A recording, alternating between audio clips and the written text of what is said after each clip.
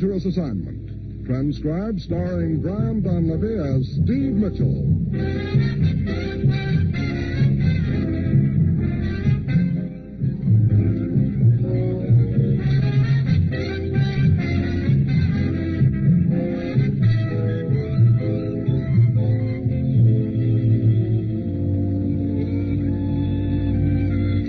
Danger is my assignment. I get sent to a lot of places I can't even pronounce. They all spell the same thing, though, trouble. But when I walk into the commissioner's office, I don't realize that this assignment's going to wind up with my life dangling by a cobweb.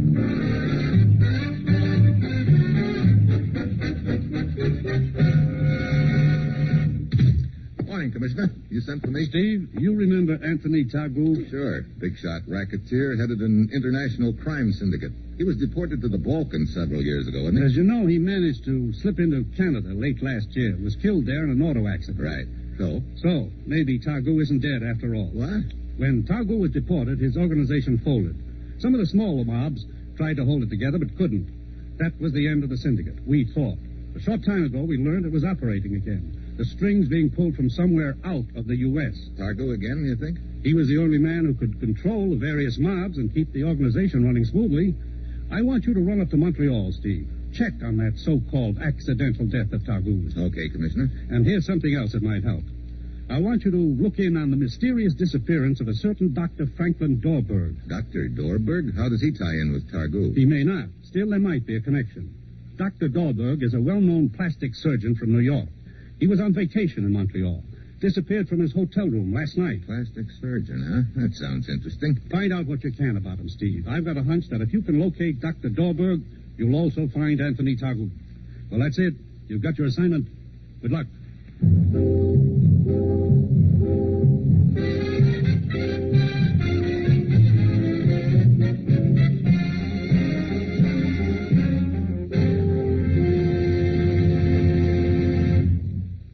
The National Broadcasting Company is presenting Dangerous Assignment, starring Brian Donlevy in the role of Steve Mitchell, colorful two-fisted government agent. At all those places of the world where danger and intrigue walk hand in hand, there you will find Steve Mitchell on another Dangerous Assignment. Here's a reminder about Thursday's entertainment schedule on most NBC stations. There's comedy fun with Robert Young, starring in Father Knows Best. The Roy Rogers Show brings you Western adventure and songs from the Double R Bar Ranch in Paradise Valley, featuring the King of the Cowboys, Roy Rogers, and the Queen of the West, Dale Evans. Eddie Cantor recalls his years in the entertainment world during his show business show. And Judy Canova invites you to mythical Cactus Junction for 30 minutes of fun. Yes, it's an enjoyable evening of great radio entertainment, so be sure to hear it all. Every Thursday night on the NBC Radio Network.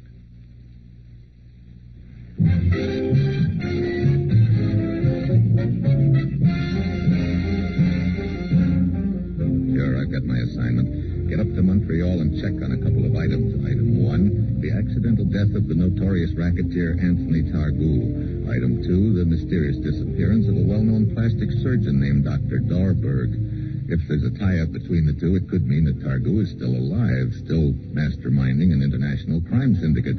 It's Wednesday afternoon when my plane lands, and I hustle over to the office of Inspector Bizak at police headquarters. A tall, distinguished-looking gent is in the office with him. Ah, Steve, it's nice to see you again. May I present Monsieur Nichols? Mr. Nichols? Pleasure indeed, Mr. Mitchell. Do sit down, monsieur. Do sit down. Thanks. I did not mean for Monsieur Nichols. The disappearance of Dr. Dorberg might not have been made known to us for several days, perhaps. I see. You're a friend of the doctor's, Mr. Nichols? I met him a short time ago at a dinner given by a mutual acquaintance here in Montreal.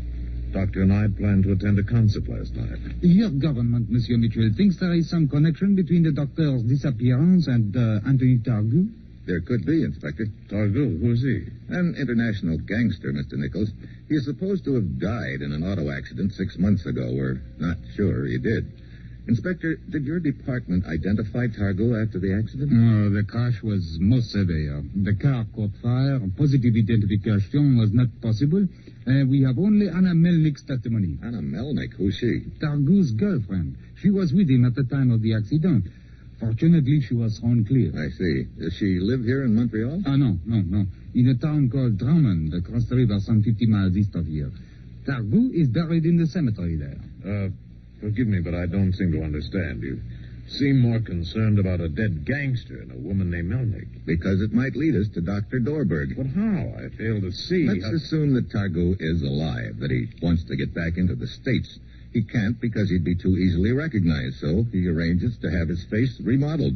I see. Dr. Dorberg being a well-known plastic surgeon. I say that could be it, couldn't it? Yeah, could be, Mr. Nichols, could be.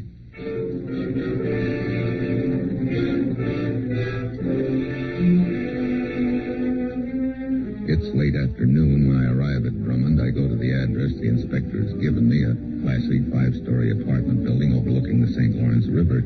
Apartment 12 doesn't answer. The janitor tells me that Wednesday is Anna Melnick's day at the cemetery, so I hustle out there. It's one of those gray, dismal afternoons, a chill in the air, an overcast sky, and the bell from the chapel on the hill tolls mournfully. Hello. Good afternoon. Nice spot here. Trees, gentle slope, flowers, and a view. Tony would have liked it. Tony? You're Anna, aren't you? Anna Melnick? Yes. My name is Steve. I'm an old friend of Tony's. I happen to be in the area, so I thought I'd pay my respects. I used to work with Tony years ago. Yeah, we had great plans in those days, but the immigration boys messed them up. Tony used to talk a lot about his friends. You said your name is Steve... Mitchell. Mitchell?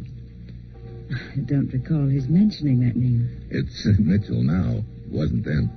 Oh, I see. Too bad Tony had to go out like this. You were with him when it happened, huh? Yes. You know how Tony used to drive, like a madman. And he'd been drinking. Oh, never touched a drop when I knew him. He changed after he'd been sent back to Europe.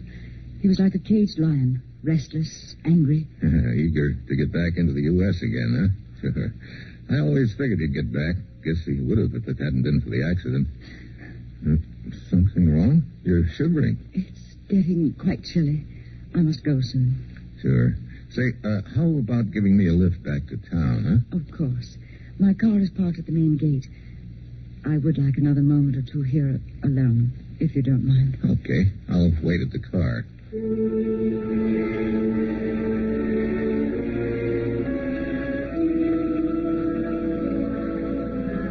I stroll on down to the gate and look back up the hillside. Yeah, it's a touching scene, all right. Anna standing at the foot of Tony's grave, and she's dabbing her cheek with a handkerchief.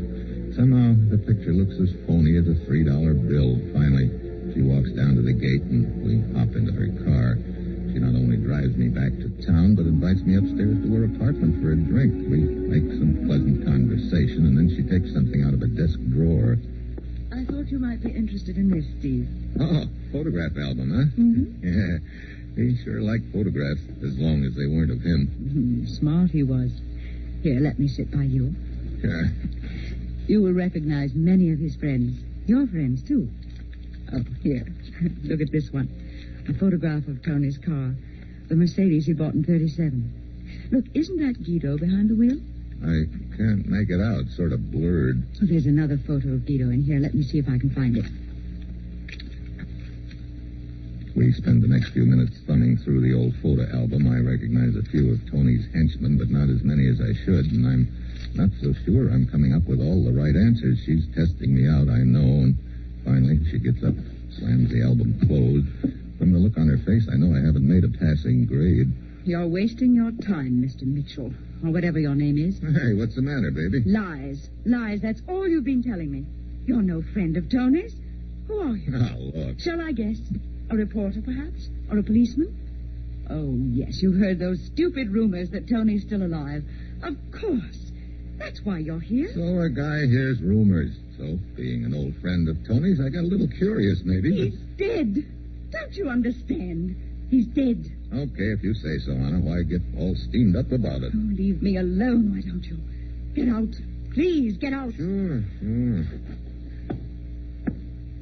Oh, Anna, What is it? thanks for the drink. Get out! The the bass whistles past my ear and crashes against the wall as I duck into the alcove. On the way out, I flip the catch on the lock and then close the door.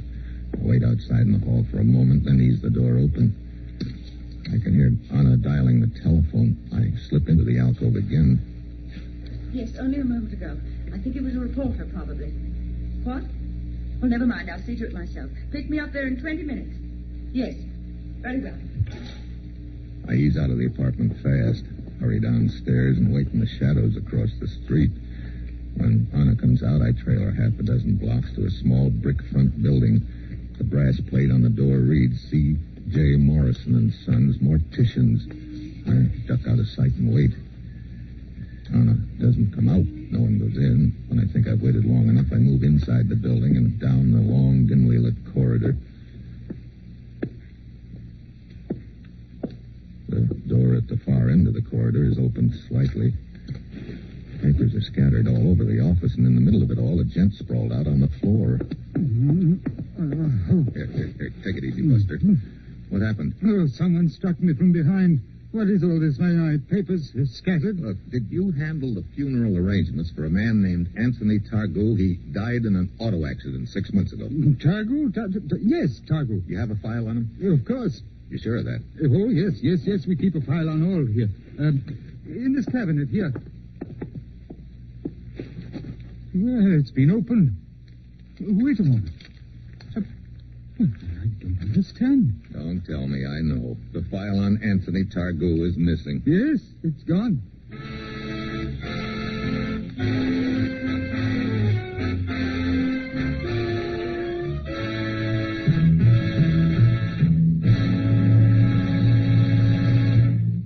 Brian Donlevy will continue his dangerous assignment in just a moment.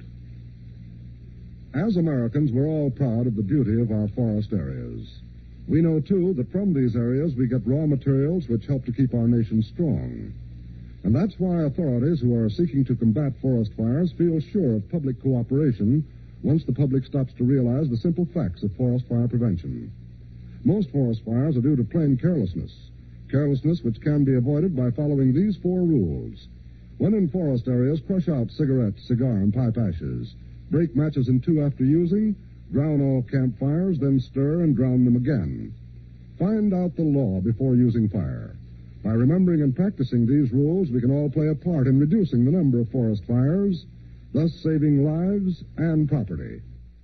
So, if you visit a forest area during your vacation, do your part for fire prevention. If you live or work in a forest area, be mindful of the 4 rules we mentioned. If we all work together, we can stop this shameful waste.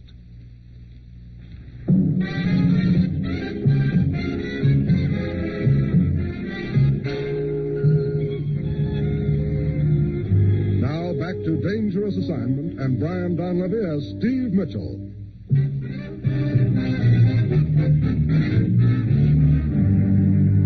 I head back to Anna's apartment. The door is unlocked. I slip inside and give the place a fast frisk, but I don't find anything to give me a lead.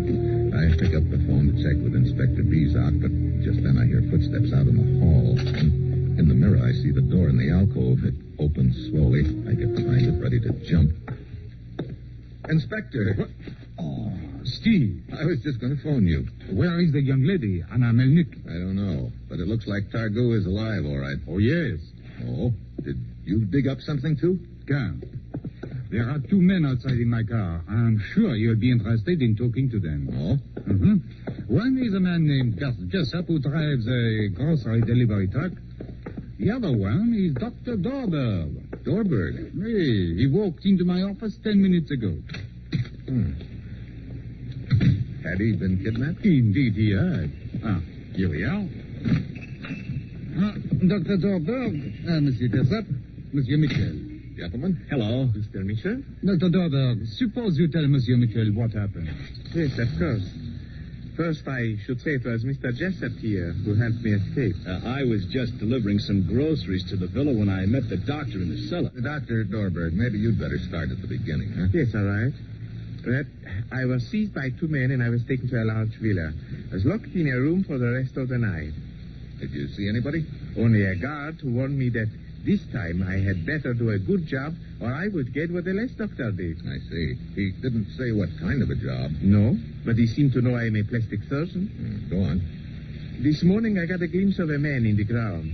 His face was all covered with bandages. How did you escape?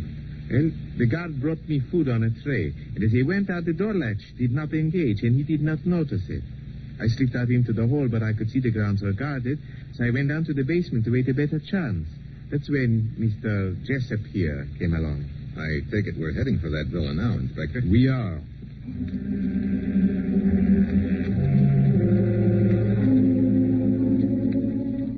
But when we arrive, the villa's deserted. Our birds have flown the coop.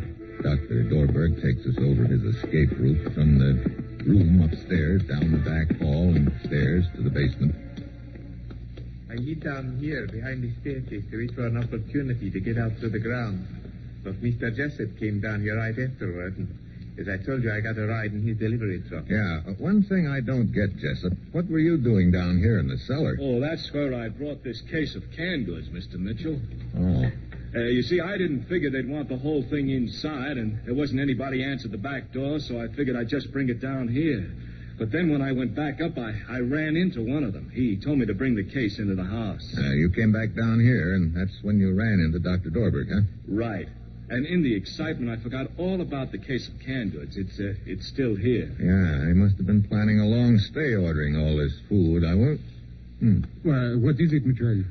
Oh, nothing, Inspector. Come on, I guess there's nothing more we can do here.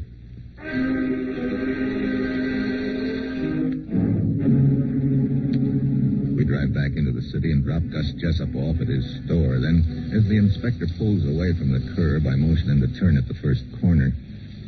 But why here, Mitchell? Pull up and let me out, huh? But I don't understand. I'm going to keep an eye on Jessup's store. But why? Either he was lying to us, or you fellas grow the fastest spiders in the world up here. Spider? Yeah. Back in the cellar of the villa, he told us he'd just delivered that case of canned goods a couple of hours before.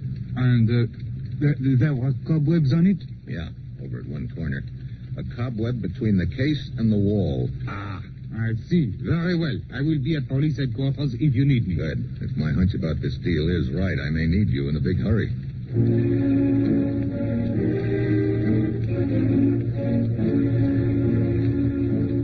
I hire a parked cab and wait. Pretty soon a car pulls up in front of the store. It's on a Melnick. Jessup comes out and they drive off. I follow, but they only go around the block. Then Jessup gets out, probably just reporting to her that everything's gone okay. I tail Anna out of the city to another large villa. Then I find a nearby phone box and call Inspector Bizak. Anna Melnick, you say? Yeah. Seeing her started this deal sliding into place. It also explains something that's been pecking away at the back of my brain for quite a while. That mirror back at her apartment. What do you mean? I'll explain when there's more time. Right now, I'm just calling to invite you to the party. Very bien. I've written down the directions. I'll be there in 10 minutes. But I figure I can't wait that long. I don't want them to fly the coop again. I go back to the villa and circle it. I find an open window and slip inside. I hear voices in the next room. I ease the door open a crack. There are three people. Anna, a guy I recognize as a racketeer from the States named Keller, and a third guy with bandages completely covering his face. Pretty soon, Anna and Keller leave. I ease up behind the guy with the bandages and clamp a hand over his mouth. He kicks over a lamp. Keller's back into the room fast, and his gun's even faster. The slug creases my shoulder and knocks me back against the wall. Okay, muscle boy, just hold her right there. Are you okay, boss? Good. Well, the nosy reporter again. He's no reporter. He's a government agent named Mitchell. He helped put me away once. Yeah, but not for long enough, it looks like, Keller. You made the trip to confer with Targu here, huh? Keller, as long as you're an old friend of Mitchell's, maybe you should take care of him. I'd be glad to. The boss and I will go on to Quebec. After you get rid of Mitchell, you'd better get back to New York. We'll contact you there. Okay. Well, come on, sucker. You got a little ride staring you in the face. I don't doubt it. But the way it looks to me, I'm not the only sucker around here, Keller. Meaning? Meaning you. Oh, come on, Keller. He's just trying to stall. Am I? You're getting taken for a ride just as much as I am, Keller. Who do you think this guy with the bandages on his face is? It's Targo. So what? So guess again. Targo's dead. He's talking crazy, Keller. Then why are you getting nervous, Anna? Look, Keller, She and her bandaged boyfriend here have set up the whole phony deal to cash in on the magic name of Targo, to get the old mob started again and collect a percentage. Keller, I tell you Just a that... minute, Anna. All right, keep talking, Mitchell. Keep talking. The kidnapping of Dr. Dorberg was rigged, just like his escape, to make everyone think Targo was still alive to run his syndicate. That's a lie. That telephone conversation of yours, Anna, the one that sent me to the morgue where you copped the file, that was also rigged. I found out later you could see me in the mirror when I thought I was hidden in the alcove. This whole deal has been staged for one purpose, to make it look like this gent here with the bandages is Targo. No. Wait a minute, Anna. You told me the reason he couldn't talk much was on account of the bandages, the plastic surgery around his mouth. That's true. Yeah, but his handwriting looked like the real McCoy. It was Targo's girlfriend. She knew his handwriting and could have faked it. No. And he seemed to know everything about the outfit. Anna could have told him. Oh, shut up. You know, I think maybe we better have a little look behind those bandages. No, Keller. Get back. Suddenly, the guy with the bandages has a gun in his hand. Keller flips his own gun up for a shot, but he's too late. I dive at the guy, crack his gun loose. Anna runs out of the room. I get a knee in the breadbasket, knocks me back against the wall. He whirls and heads for the door, but I take off and nail him with a diving tackle. His head connects hard with the wall. He folds. Mitchell! Yeah, Inspector. Anna. No, don't worry. We caught her, and we also picked up Gus Jessup. Good. Well, that should be the crop. Now, we'll see who the gent under the bandages is. Why, it's Nichols. Yeah, the guy who was in your office when I first arrived, the one who reported the kidnapping of Dr. Dorberg. I see now why he was so obliging, so anxious to help. Yeah, you know, this outfit had a pretty neat deal rigged. And if I hadn't spotted that cobweb on the case of canned goods, they might have gotten away with it. But that little cobweb sort of loused them up, or I should say, cobbed up the deal for them.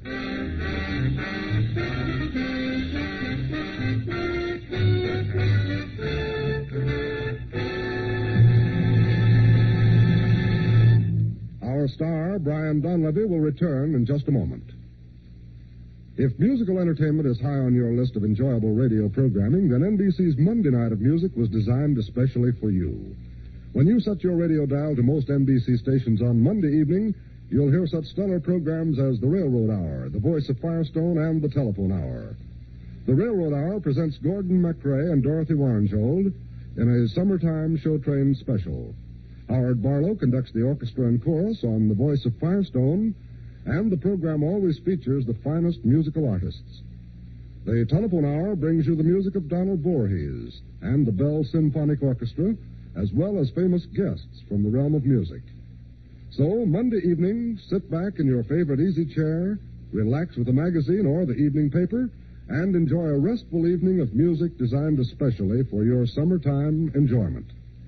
Make it a date to be one of the millions of people who each Monday evening tune to NBC's musical program schedule.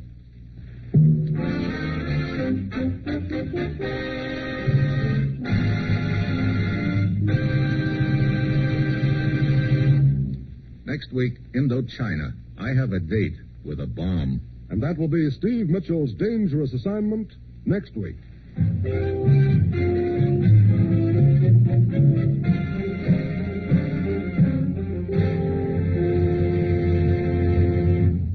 Featured in tonight's cast were Ben Wright, Paul Frees, B.B. Janis, Peter Leeds, and Bill Conrad.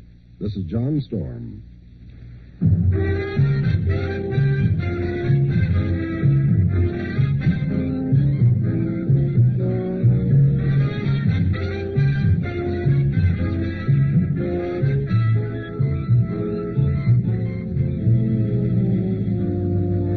Assignment, starring Brian Donlevy as Steve Mitchell with Herb Butterfield as the commissioner, is an NBC Radio Network production written by Bob Wright and Adrian Jondeau and directed by Bill Karn. Be with us again next week at this same time when Brian Donlevy, starring in the role of Steve Mitchell, will embark on another transcribed dangerous assignment.